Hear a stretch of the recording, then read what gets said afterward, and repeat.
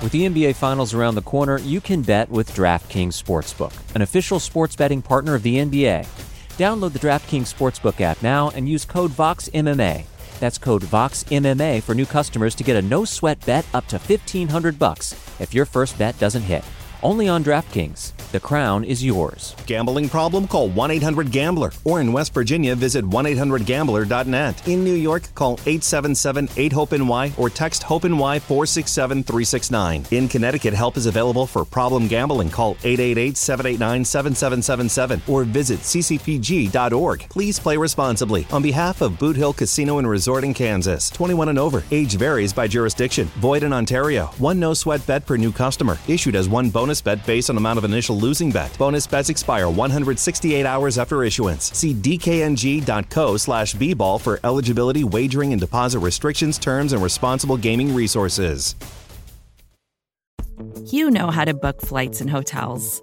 All you're missing is a tool to help you plan that unbelievable travel experience. That's why you need Viator. Book guided tours, excursions, and more in one place. There are over 300,000 travel experiences to choose from, so you can find something for everyone. And Viator offers free cancellation and 24/7 customer support for worry-free travel. Download the Viator app now and use code Viator10 for 10% off your first booking in the app. Find travel experiences for you. Do more with Viator. You're listening to the Vox Media Podcast Network.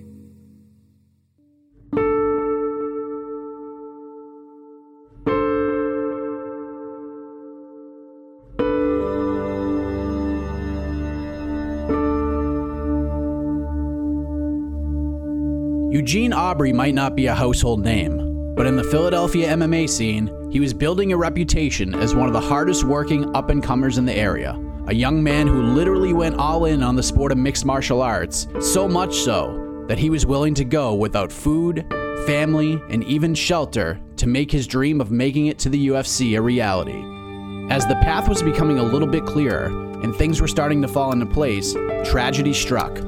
A senseless and seemingly random act of violence on a fall night in October 2020 may not have taken his life, but it took his ability to walk, and in most people's eyes, it appears to have cut an aspiring fighting career short.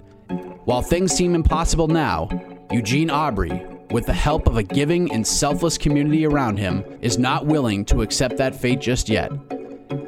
This is a story about trauma, self-sacrifice, overcoming adversity, and hope for a miracle. I'm Mike Heck from MMAfighting.com, and this is Unpacking the Suitcase Kid.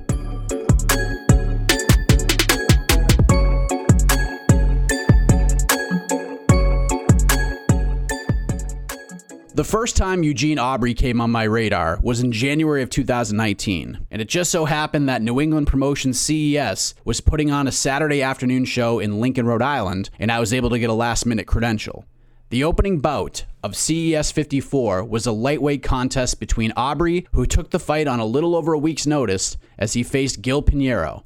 The fight was crazy, both men going back and forth in the opening round before the momentum and the tide began to turn in Aubrey's favor. He eventually submitted Pinheiro in the second round with a rear naked choke to improve his professional record to 3-0. My old editor at the time was telling me a little bit about his story, about how at times he was homeless, giving up stability, a place to live, even meals, in order to accomplish his goals in the sport of mixed martial arts. He went on to fight up 2 weight classes in August of 2019 against one of the top welterweight prospects in the country, a fighter set to compete on this season of Dana White's Contender Series in Solomon Renfro, and he lost a close split decision at CFFC 77. As the COVID-19 pandemic began to crush the world, Aubrey wasn't able to book his 5th professional fight, and as things were starting to turn the corner and regional MMA was trying to get back its pulse, Aubrey got a full-time job at World Class Mixed Martial Arts in the Philadelphia area. Things were starting to fall into place for the Suitcase Kid as he was awaiting his next opportunity to compete inside the cage. On October 22nd, 2020, just before 10 p.m., Aubrey took the train back to his apartment after a full day of training, coaching, and teaching at the gym. As he began his walk home, he stopped at his favorite local restaurant to grab a bite to eat. It was closed, and Aubrey continued his walk. From there, his life changed forever. I was on 52nd and Spruce, I just hit it right, and then somebody ran up behind me. I spun to see what was, because I felt a tug on my bag, and then I got shot. Basically, I got hit in the neck, point blank range, and it paralyzed me from the chest down.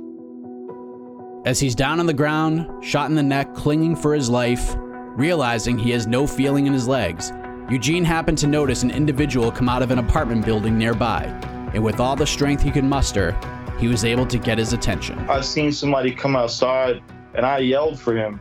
Especially where I was in West Philadelphia, people don't typically come outside when they hear a gunshot. They just stay inside.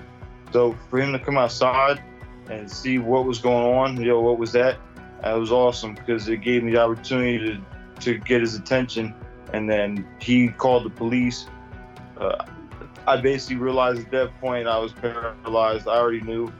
So when they asked me to get up, I'm like, look, I can't. So they threw me in the back of the paddy wagon and then drove me to the trauma center. To this day, Eugene Aubry has no idea who the Good Samaritan is that saved his life. From there, Eugene was transported to Penn Presbyterian Medical Center in critical condition. With no other options ahead of neck surgery, he was placed in a medically induced coma, pumped with paralytic so that there would be little chance of irritating the base of the area where the near-fatal bullet entered. The operation was successful, and Eugene remained in a coma for a little under a week. It took a few days for the fogginess to fade away, which was then replaced by confusion, fear, and eventually, acceptance. I didn't really start getting my bearings on what was going on until about 3 days after my birthday. So about 10 days after everything had happened, that's when I started coming to a little bit more and understanding that I was in the hospital. But I would say probably could have been like 5 days, and then I remember getting put on like real heavy drugs, like amphetamines and stuff. And it's kind of hard to piece together exactly how long. But 10 days I started understanding, okay, I'm in the hospital. I was shot, and I remember. I would say, yeah, in a sense that I almost died, but overall it just kind of sucked because then you start understanding, okay, legs aren't moving, and I would say no one gets shot, but it wouldn't feel as bad if it didn't take so much away. But it was crazy just being that close to dying. The biggest thing it took away, in his eyes, was an aspiring fighting career that included 3 straight finishes, 2 under the CES banner and the split decision loss under the CFFC banner up 2 weight classes against one of the top 170-pounders in the nation. While most believe his only professional loss will be the final time he fights, Eugene Aubry is not ready to accept that. One of the more fascinating pieces of this story throughout my conversations with Eugene and people in his life stems from where his nickname comes from, the Suitcase Kid.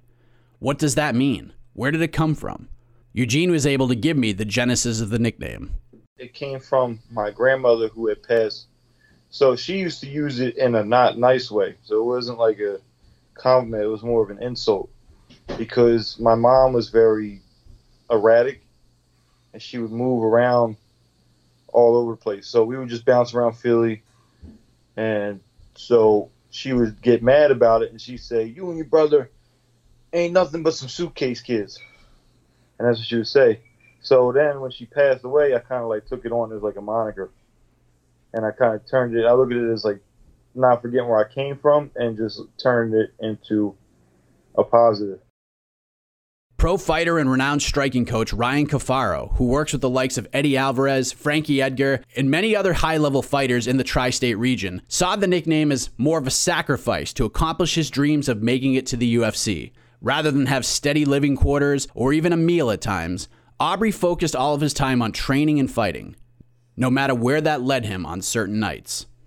At one point, he had a membership to a gym, and just so he could sleep in the gym overnight and sneak under like a boxing ring to sleep. You know what I mean? Or sleep on the subway, do whatever he had to do. And I mean, it's I guess that's where the actual Suitcase Kid moniker came from.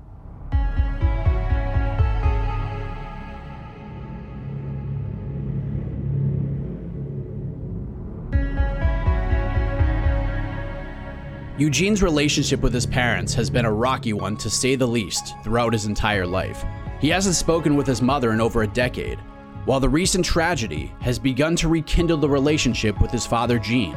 The latter side had more to do with the career path Aubrey wanted to take, while the former is a much different story.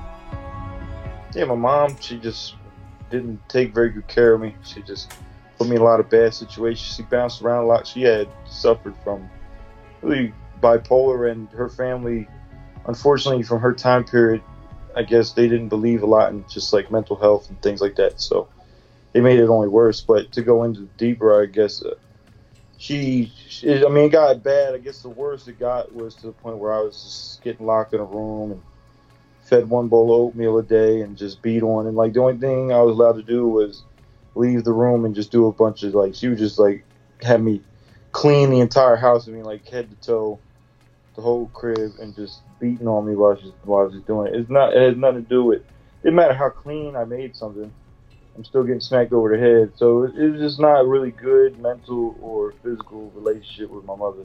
Then put me in like dangerous situations. I mean, there was times where we were living with just strange, sometimes because she wasn't with my father anymore, so we were living with sometimes like strange men with really bad backgrounds, and so it was pretty bad in terms of overall, to the point where I just got tired of it, and I just started grabbing, like, you know, because as you're getting bigger and I'm maturing and I'm, you know, becoming a man, it's like you get tired of that kind of stuff, so you start grabbing her hand and stop hitting me, stop doing this, stop doing that, and it got to the point where she was escalated to the point where like she's pulling knives on me, she's biting my hand to where my finger's almost coming off. Like, it's kind of ridiculous. She's a little crazy.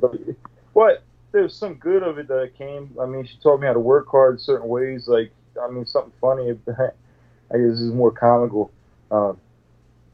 She used to not let me take the bus to school. So when I was living in Northeast Philly, when I was living off of Frankfurt and Loring, I would go to a school called Austin Meehan, it's middle school, and she would not let me take the bus. She would make me leave late enough where the only way I get on time is if I ran. And she'd be like, "You better run your ass to school, I swear to goodness," and I would be out, I would run. To the point where I would leave my textbook at school so I could be lighter and just run to school faster. With the mental and physical toll his home life was taking on him, Eugene had had enough. Now remarried and living in a different part of the country, Bridget is in a much better place mentally, although she still has to deal with some of the things she has done in the past, along with the regrets that she has, and a relationship with her son that may never improve from non-existence. I was doing the best that I could, which was not good enough. I failed him miserably. I thought that I was giving him consequences, teaching him, and really all I was doing was being abusive. I was absolutely 100% abusive to my son. I live with that every day. It haunts me. I'm not the same person I was at 20 that I am at 48. I have apologized profusely to my son. It's never going to be enough. I get that. Eugene's father says that he experienced his ex-wife's bipolar episodes. As his son got a little older and a little braver, Eugene tried to explain to his father what was happening at home. And his father states he was forced to make a difficult decision. Unfortunately, it's Mother's Day every day in the court system. I went down there. Gene came to me as a kid, like maybe 8 years old, and was like, "Dad, I can't take it at my mom's house anymore. She's abusing me every day." She was beating him if he told her that he loved me. So she would beat him until he said, "I don't love my father." That's how bad she was. I went to the court and said, "This is what's going on." They turned me into such a liar. And the reason being is that Gene said he was so afraid of what she was going to do that he had to go in there and tell the judge, "My dad's lying. My mom is fantastic." So forth and so on. And so at that point, I knew I couldn't win. Me going down to court, spending a whole bunch of money on lawyers, and the best thing for my kids at the time when I told Gene this, is I said, "Look, well, as long as I'm in your life, she is going to torment the shit out of you." And so I stepped back and said, "Listen," I told her and I told him, I said, "You ever come see me? I'm here for you." I said, "But this is too much crazy shit for me to deal with constantly." At one point, I had custody of Gene and Colin because she stabbed me. When asked about the stabbing, Bridget confirmed that it did indeed happen, while also stating that the relationship between she and Gene was a volatile one, to say the very least, and that there's two sides to every story. She would up the level. So if he upped the level, she would up the level. to the point where, like, she was putting knives to his throat, you know, all kinds of shit, threatening to cut his balls off when he was sleeping. Like, just shit that you would never expect your mom to come out of your mother's mouth. Eventually, Eugene learned to fend off his mother's attacks. Life began to get more complicated, and she eventually called Gene to take his son. The next chapter of Eugene's childhood would begin as he officially put any relationship with his mother behind him for good, never speaking or uttering another word to her. It was also the beginning of a new love and a new lifelong goal. We're this close to crowning an NBA champ, and with the action heating up on the court, it's even hotter at DraftKings Sportsbook, an official sports betting partner of the NBA. Download the DraftKings Sportsbook app now and use code VOXMMA. That's code VOXMMA for new customers to get a no-sweat bet, up to $1,500 if your first bet doesn't hit. Only on DraftKings. The crown is yours. Gambling problem? Call 1-800-GAMBLER. Or in West Virginia, visit 1-800-GAMBLER.net. In New York, call 877-8-HOPE-NY or text HOPE-NY 467-369. In Connecticut, help is available for problem gambling. Call 888-789-7777 or visit ccpg.org. Please play responsibly. On behalf of Boot Hill Casino and Resort in Kansas, 21 and over. Age varies by jurisdiction. Void in Ontario. One no-sweat bet per new customer. Issued as one bonus bet based on amount of initial losing bet. Bonus bets expire 168 hours after issuance. See dkng.co/bball for eligibility, wagering, and deposit restrictions, terms, and responsible gaming resources. Vacations can be tricky. You already know how to book flights and hotels, but now the only thing you're missing is, the actual travel experience. Because is it really a vacation if you're just sitting around like you would at home? You need a tool to get the most out of your time away. That's where Viator steps in. You can book guided tours, activities, excursions, and more in one place to make your trip truly unforgettable. Viator has over 300,000 travel experiences to choose from. Everything from simple tours to extreme adventures and all the niche, interesting stuff in between. So you can plan something that everyone you're traveling with will enjoy. Real traveler reviews give the inside scoop from people who already been on the experiences you're considering, so you can plan with confidence. Free cancellation helps you plan for the unexpected. And 24/7 customer support means you can travel worry-free. Download the Viator app now and use code Viator10 for 10% off your first booking in the app. Find travel experiences for you. Do more with Viator. Much like a young Henry Hill wanted to be a wise guy in the opening scenes of Goodfellas, Aubrey saw MMA and fighting the same way. While most teenagers were likely dealing with the pressures of school, being the popular kid, and finding a date to the semi-formal, Eugene's world was filled with how to get out of class, avoiding his father and truant officers, and getting his education, not in the classroom, but in the School of Mixed Martial Arts. I was all in already. From high school, I didn't care about high school. I was leaving, I would literally go to high school in my PJs, go home by second period, pack my stuff, go to work, go to the gym. I didn't care about school. I was like, I'm ready to work and go to the gym. That's what I want to do. Wasn't for me. That wasn't my life. Just for various reasons. I think that's partially my mom's fault. Because that was one of the things that she used to just use to abuse me over, is just homework, schoolwork.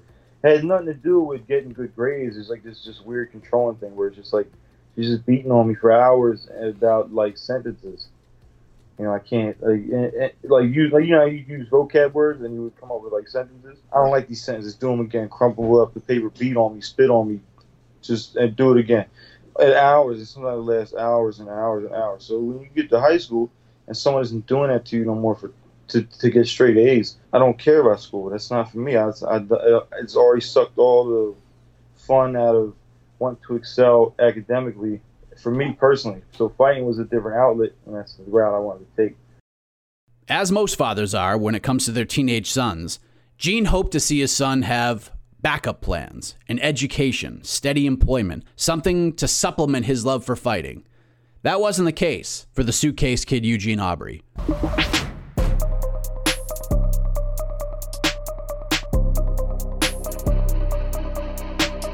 At the age of 16, Eugene Aubrey began to build a reputation as one of the hardest working mixed martial artists in the region. Miles Lee, one of the top prospects at 185 pounds, saw that firsthand the first time he met Eugene, which began a friendship and a training partnership that has become something of legend in the Philadelphia area.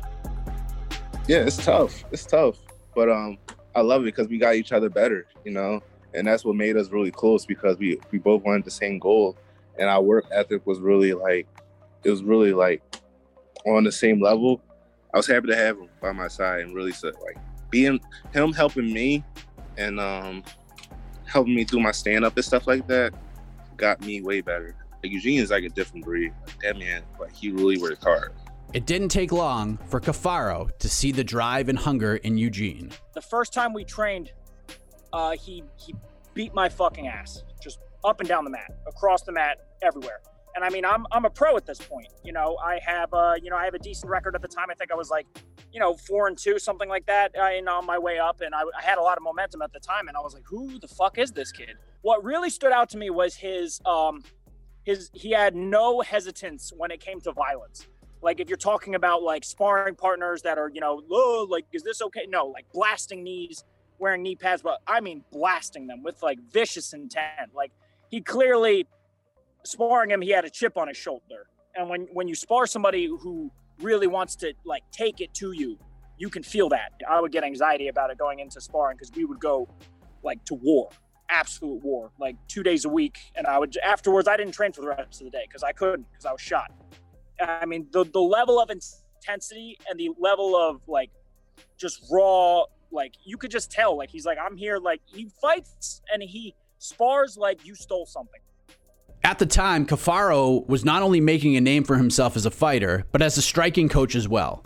Not only was he impressed with Eugene's ability to get the most out of everybody in the room, or just weed out the posers, but he also took note of Eugene's thirst for knowledge and making every second in the gym count. So when a former UFC lightweight champion was preparing for a big test, Cafaro called on Aubrey, a then Orthodox fighter, to lend a helping hand.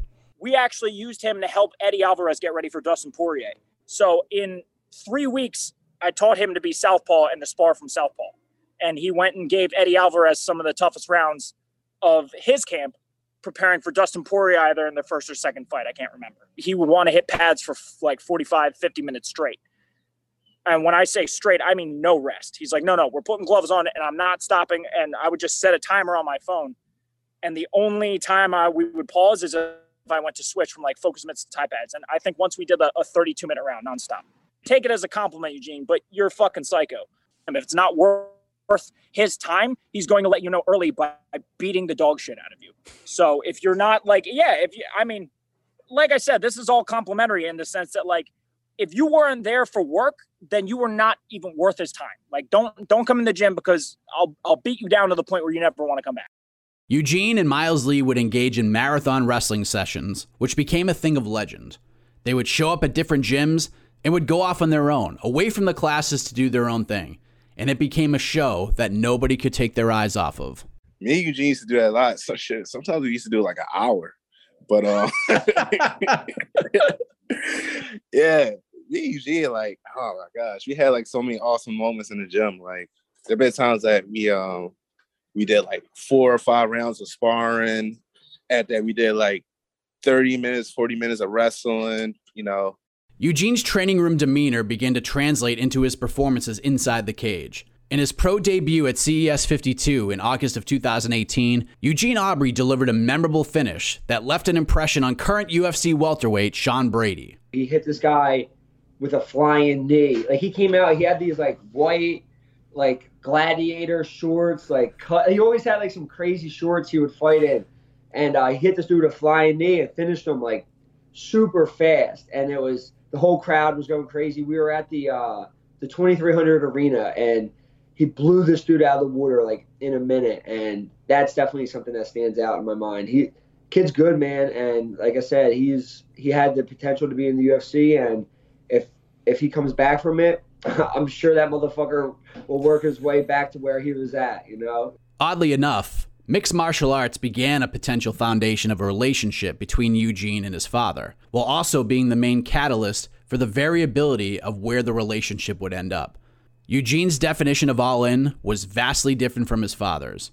While his father may have respected what Gene was doing in order to make his dreams come true, he wasn't a fan of how he was going about it. In fact, he believes all of that self-sacrifice may have hindered Eugene's development in the long run. What Gene interprets as the MMA life and following his dream, to me, I find that it's very, like, he had a lot of times where he was homeless. And it's no fault of my own. It's not my fault that he was. But if you're, he would just not work. And, or and along those lines where I don't have any food. And I'm like, well, are you working? No, I got to put my hours in at the gym. To me, these things don't make any sense.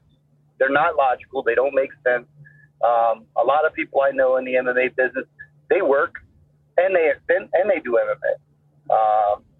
And they train and they do, but they still have more. Gene would sacrifice stability in order to continue training. And I think, in my opinion, and this would, you probably may beg to differ, I feel that lack of stability actually held him back a few years of his development in his training. If he would have been more stable, if he would have had, there's times where he had an apartment in Norfolk. He gave up the apartment to be homeless so he could put in more time at the gym. These things don't make sense to me. And a lot of times that would upset me. And I would be like, yo, man, he would get mad and then we'd stop talking to each other. Both Eugene and his father agreed that their differing opinions on his fighting career and the sport of MMA was the ultimate downfall in their relationship. Eugene wanted to do things his way, while his father viewed things from, at least in his mind, a more realistic way of thinking. When Eugene wanted to drop out of school, out of the house he went. If he wasn't working and making money while pursuing his dreams, Eugene was shown the door. Eugene Aubrey sacrificed pretty much everything for his goals. If people in his life, including his own father, went against those wishes, it only fueled his fire more. It became kind of like an F you, I'm going to show you that I can do this. Anyways, I don't care, I'm going to show you. And so, and then he would try to come back again, and then it would just hit the fan again. And then I started getting too old for it in my mind. I just was like, man, I'm cool. So I was honest and be honest. If I didn't get shot, I would be comfortable with never speaking to him again. That was my mindset. I was like, okay. And I'll just call him when I'm in the UFC. Like, see, Pops, I did it. And I told you I'd do it. And here I am. Although Eugene Aubrey was down in his luck, he was introduced to Shanine Moore, a mother of a training partner of his who took him in, no questions asked. She didn't need particulars. She didn't need a background. All Shanine saw was a young man in need, and that's all she needed to hear. And she did all she could do to help him out. I didn't know what his circumstances or his situation was, like when I first met him. And then he had a situation where he needed a place to stay. And I was like, you can stay here. He left at one time and came back and he needed a place again to stay. And I was like, you can stay here. I'll never see anybody out in the streets, but he's special, and I think our relationship has grown over the years, whereas though he calls me Mom Dukes. So, yeah. How does that make you feel? Well, it makes me feel good. Because I've always loved to see him fight. I know how determined he is. I know how driven he is. And he doesn't let anything in life stop him from what he wants to achieve. So I'm looking forward to him walking again. I'm praying for that. With the COVID-19 pandemic doing damage globally, Eugene, 3-1 as a professional fighter, began trying to figure out his next move. Things were starting to fall into place as he landed a job in MMA, coaching and teaching classes as he was seeking his next fight.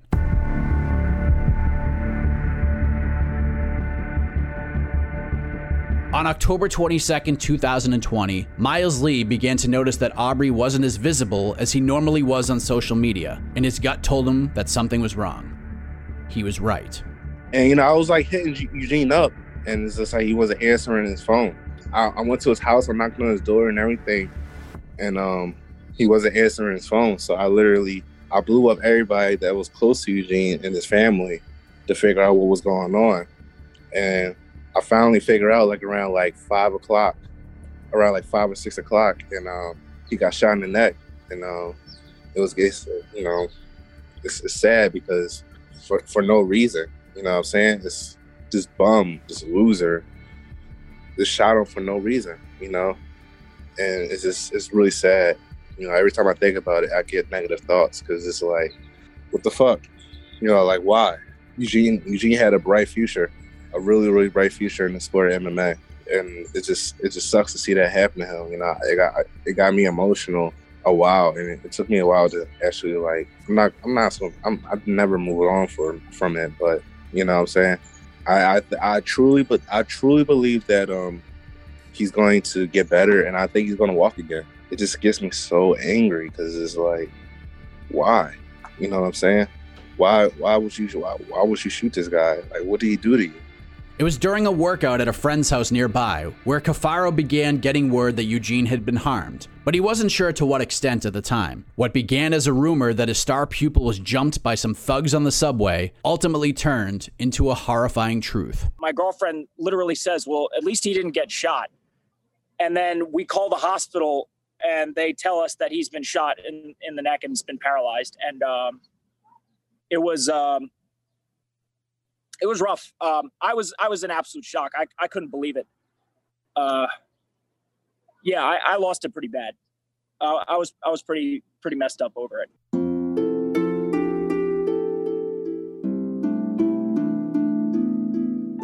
Eugene's father wasn't made aware of what happened until the following morning. His father told me in our conversation that there were certain times throughout the year where his mind would begin to race, and that leads him to shutting down distractions in order to get some sleep. One of the biggest distractions we all have, you guessed it, our cell phones. When Gene Aubry woke up and turned his phone on, the alerts were overwhelming. Text after text after text came in to the point where he couldn't keep up with them. Gene then realized his son was in the middle of the battle of his life.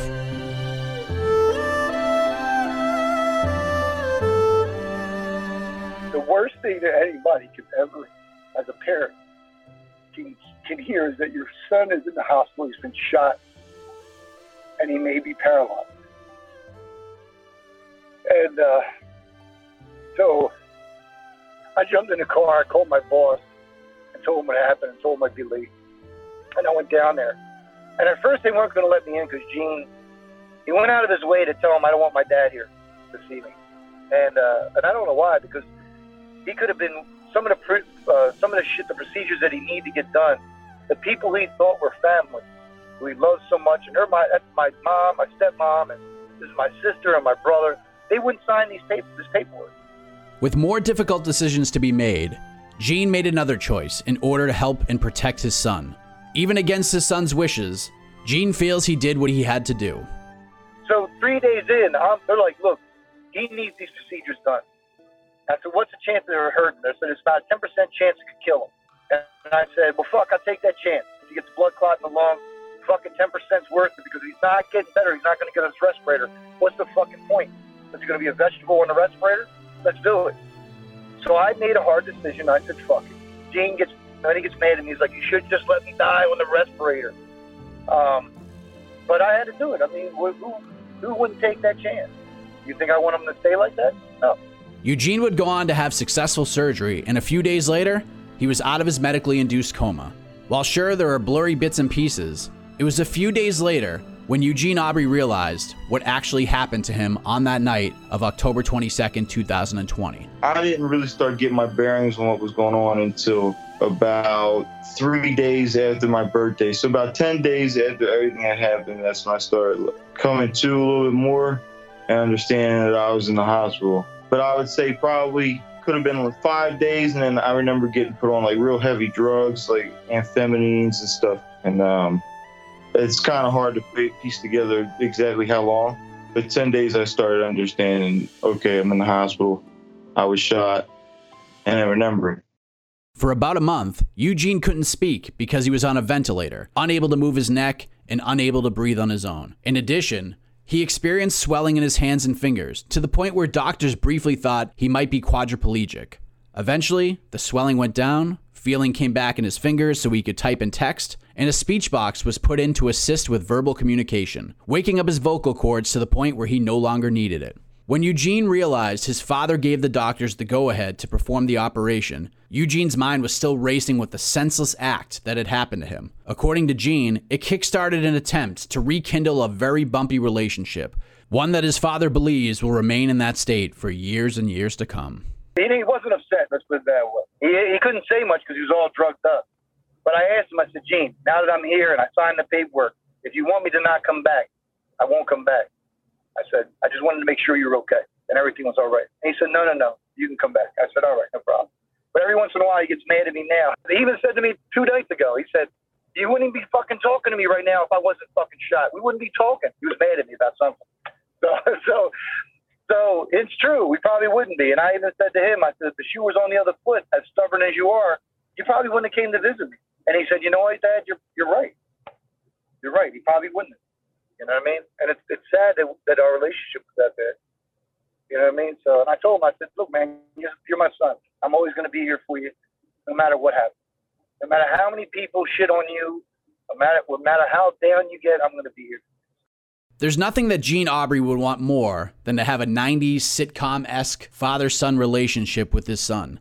Like most in his position, Gene is sad when he thinks about how things have turned out.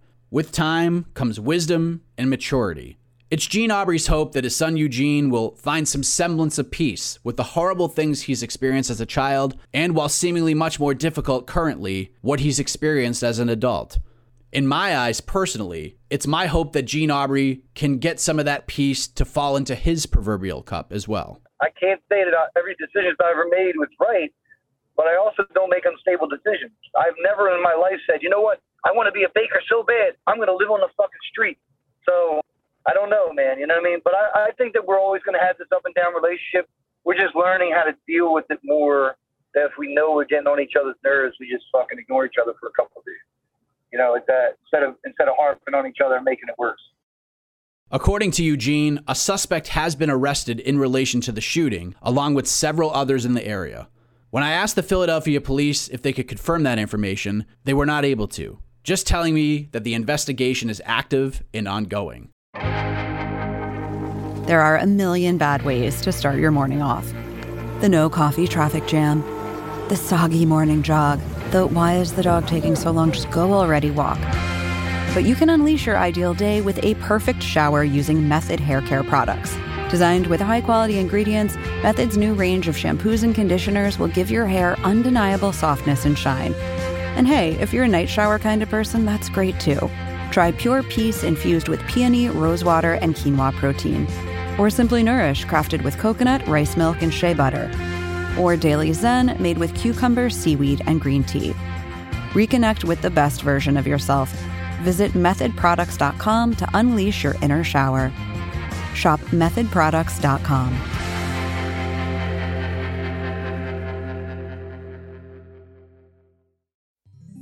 Support for this show comes from Atlassian. Atlassian software like Jira, Confluence, and Loom help power global collaboration for all teams so they can accomplish everything that's impossible alone. Because individually we're great, but together we're so much better. That's why millions of teams around the world, including 75% of the Fortune 500, trust Atlassian software for everything from space exploration and green energy to delivering pizzas and podcasts. Whether you're a team of 2, 200, or 2 million, or whether your team is around the corner or on another continent altogether, Atlassian software is built to help keep you all on the same page from start to finish. That way, every one of your teams, from engineering and IT to marketing, HR, and legal, can stay connected and move together as one towards shared company-wide goals. Learn how to unleash the potential of your team at Atlassian.com. That's ATLASSIAN.com. Atlassian.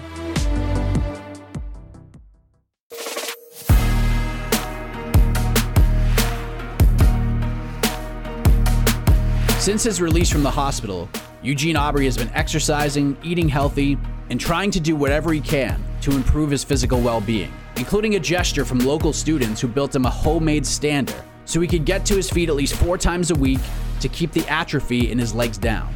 If Eugene is able to get feeling down there again, he wants to be better prepared for it. The next step is the beginning of a 4-phase stem cell treatment where 400 million stem cells will eventually be injected into his spinal fluid. The procedure is quite costly, although a GoFundMe started in his name raised enough money to get him financially able to receive the treatment. Currently, at the time of the release of this mini documentary, Aubrey is in Bogota, Colombia, getting the first wave of the treatment done with a week's worth of procedures. While being able to walk again is something Eugene certainly wants to achieve, his top priority, no matter how slim the chances are, is to be able to start training and eventually step back into the cage. They've already had great results. There's things you can see on the page. I've seen a quadriplegic that couldn't move his arms, and he's using an electrical wheelchair, and then he comes back and he's got a manual wheelchair. And it's over the course of time. Nothing's like a quick fix. And it's slow recovery. It's still going to depend upon working hard, making sure I'm going to my physical therapy, making sure I'm exercising. All that stuff is important. If I don't do any of that, eating right, everything goes into it to make it work. And it's over a course of time, but they've shown results. To go from an electric wheelchair to a manual wheelchair, that's big. That's huge. That's gigantic. So no one's gotten up sprinting, but if I can just get that chance, I can get the opportunity to work myself back. Eugene remains positive. Recently, Eugene sent me a video of a paraplegic regaining partial movement after just 2 sessions, which includes leg mobility and the ability to do sit-ups. To say it motivated Eugene Aubrey would be a giant understatement. If I can get back what this guy has, man, I'm gonna push it into the next gear. That's all I need, Eugene wrote me. I don't doubt that for a second, I responded minutes later. What Eugene Aubrey has accomplished to this point, including getting some feeling in his lower back, has been an inspiration to a lot of fighters in the area. Sean Brady has followed along on his journey and wouldn't be shocked in the slightest if Eugene Aubrey did the impossible. He's mentally tough, and that would probably crush most people. You can't walk. But I've seen his videos of him, like, he's lifting and he's flexing and shit. Like, he's hilarious. I love it though, man. If you're going to come back from something like that, that's the mentality you have to have. And he's definitely in the right mind space to have a miracle happen. And if someone's going to do it, it's going to be him. Deep down, Eugene Aubrey says if fighting is no longer an option, he would ultimately be okay with that, since there are avenues within the sport he could still take, whether it be as a coach or, as he's done since the incident, commentary. Of course, the ability to walk again in some capacity would soften the blow a bit. When Kafara was asked if he believed Eugene would be content never fighting again, his response, albeit passionate, definitely was not what I expected. Let's, cut all the other stuff. His main goal is I will get back in that cage. That's his primary goal. You can spin it whatever way you want. He's like, I was put on this planet to fight people in a cage. And if I can't do that, then I don't know what I'm going to do. So we are shooting for a return to the octagon or a return to a cage as soon as he is well enough to return to training. I feel like just personally, just how much work we've put in, maybe I'm not okay with it. Maybe I'm the one that's like, absolutely not. Because, we have put in so much work together. I told him multiple times while he's in the hospital, I was like, you owe me a fucking world title. I was like, I didn't put in all this work with you for you to just get shot and dip on me. I'm like, absolutely not. You owe me a world fucking title. You are going to put a belt in my lap and you are going to be my first homegrown world champion. I was like, I don't want to hear anything else from that. Cause I've had the opportunity to work with some of the best in the world, but I would consider Eugene to be my first official, like, homegrown prospect from like early stages. I've been working with him since he was an amateur. So for him to aspire to world champion status, I really believe that he has the capability to do that. So maybe he's okay with it, but I'm not. Other people in his life close to him, including Miles Lee and Shanine Moore, or Mom Dukes, as Eugene likes to call her, believe that Eugene Aubrey would be happy just being part of the MMA scene in some way, form, or fashion. Eugene's father believes that walking, having bodily functions below the waist, will make things okay in the long run. If he can live a somewhat normal life, be able to have a relationship with a woman that understands what he's going through, and is able to do what other adult males are able to do, Gene has confidence his son will see the light of positivity. Eugene isn't ready to think like that this early in the recovery game, but his father is hoping for the best in that sense.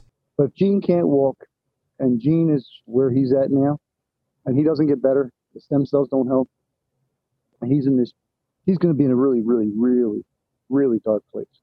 And I don't know. I don't think he'll be okay with it. I just don't. I know. Like I said, his biggest thing is if he can get some mobility, some more sensation. I mean, he's 25 years old, man. 25 years old. He's pissing in a bag. He has to take shit to shit. He's like, what the fuck do I have to live for? I was an athlete at the top. I could run 20 miles if I felt like it. And now I can't fucking get from one chair to another. So I kind of understand, what he's going through. But he's like, what am I going to live for? I can't have a girlfriend? Can't have a regular job? What can I do? So it's going to be tough for him. It's going to be tough. He could. Now, let's just say he starts walking. Let's just say he gets to stand up on his own. Maybe he gets, his bowel routine back. He can doesn't have the cath anymore. Then yeah, I think that, he can replace the MMA life. He can be a coach, or he can train for other people. He can open his own place up, or he can go in as a support person and ringside and coach people. But in this situation right now, the way he is now, I don't know. I don't think he can deal with it. I dread the days the UFCs are on. I dread the days when his friends fight. I dread him because his mood and the way he is shit. Absolute shit.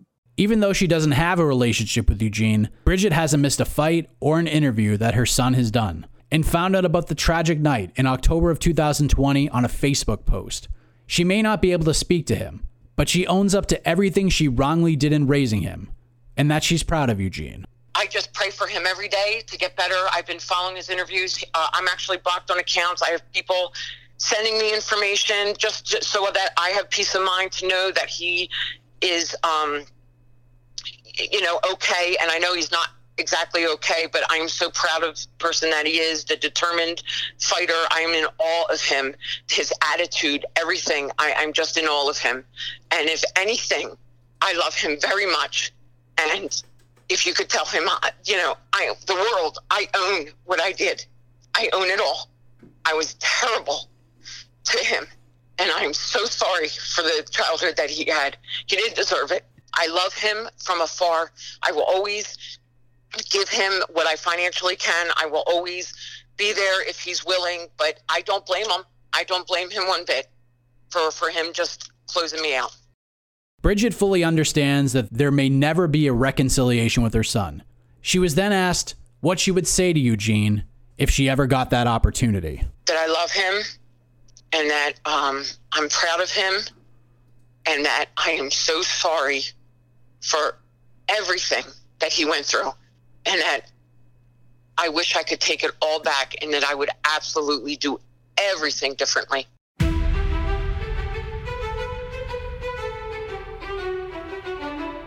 A positive mindset and some incredible luck is on the forefront of Eugene Aubrey's mind right now. When asked if he knew the identity of the man who shot him, he said the police would not share that information.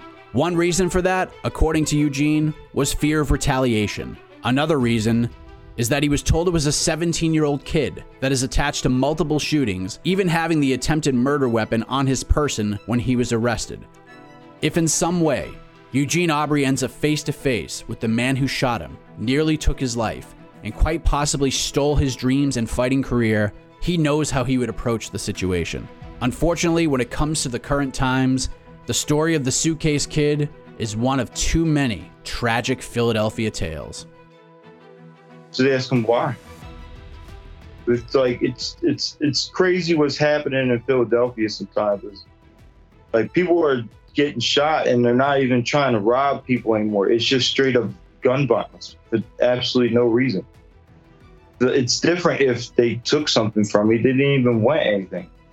It's different if I met him before and maybe there was an altercation, and I wouldn't look at him as being honorable, but if there was at least a reason to be upset, it would make a lot more sense.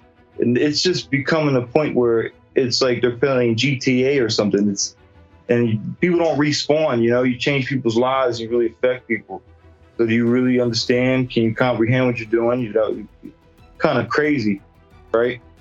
So I just asked him why. Could you ever forgive him? I got to base on my health. I got to be honest, you know, it just took a lot from me. It's a lot. If I get better, the more better I get, the less I'll care.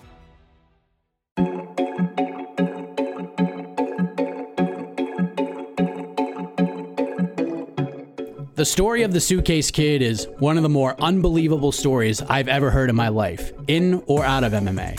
The amount of difficulty life has presented Eugene Aubrey, although some of that was due to his own drive and self-sacrifice, would be insurmountable for a lot of people. As Eugene makes this drive towards the impossible, if you would like to support his journey, you can head to his GoFundMe page, which you can find on MMAfighting.com, or you can search for the Suitcase Kid, and you can make a donation there to help out with these costly treatments. For all of us at MMA Fighting and within the MMA community, we wish Eugene Aubrey the best on this long road back.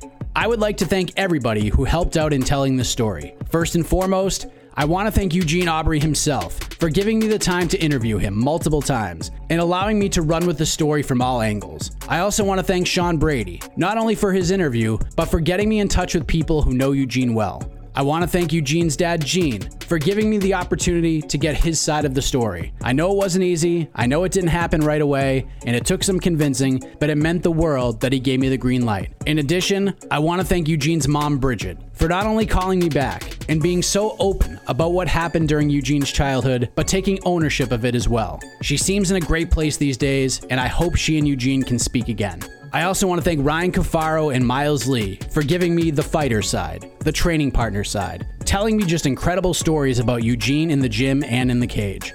I also want to give a big shout out to Shanine Moore, or Mom Dukes as Eugene calls her, for giving me the time and allowing me to listen to her share stories about Eugene, especially since I wasn't able to get the family side of the tale right away. Lastly, I want to thank Sean El-Shadi and Steven Morocco for giving me the confidence to get out of my comfort zone and do something that I've never done before. With that, the story of the Suitcase Kid continues on, and we will certainly provide updates as we receive them. Thank you for listening to Unpacking the Suitcase Kid, an MMA fighting production.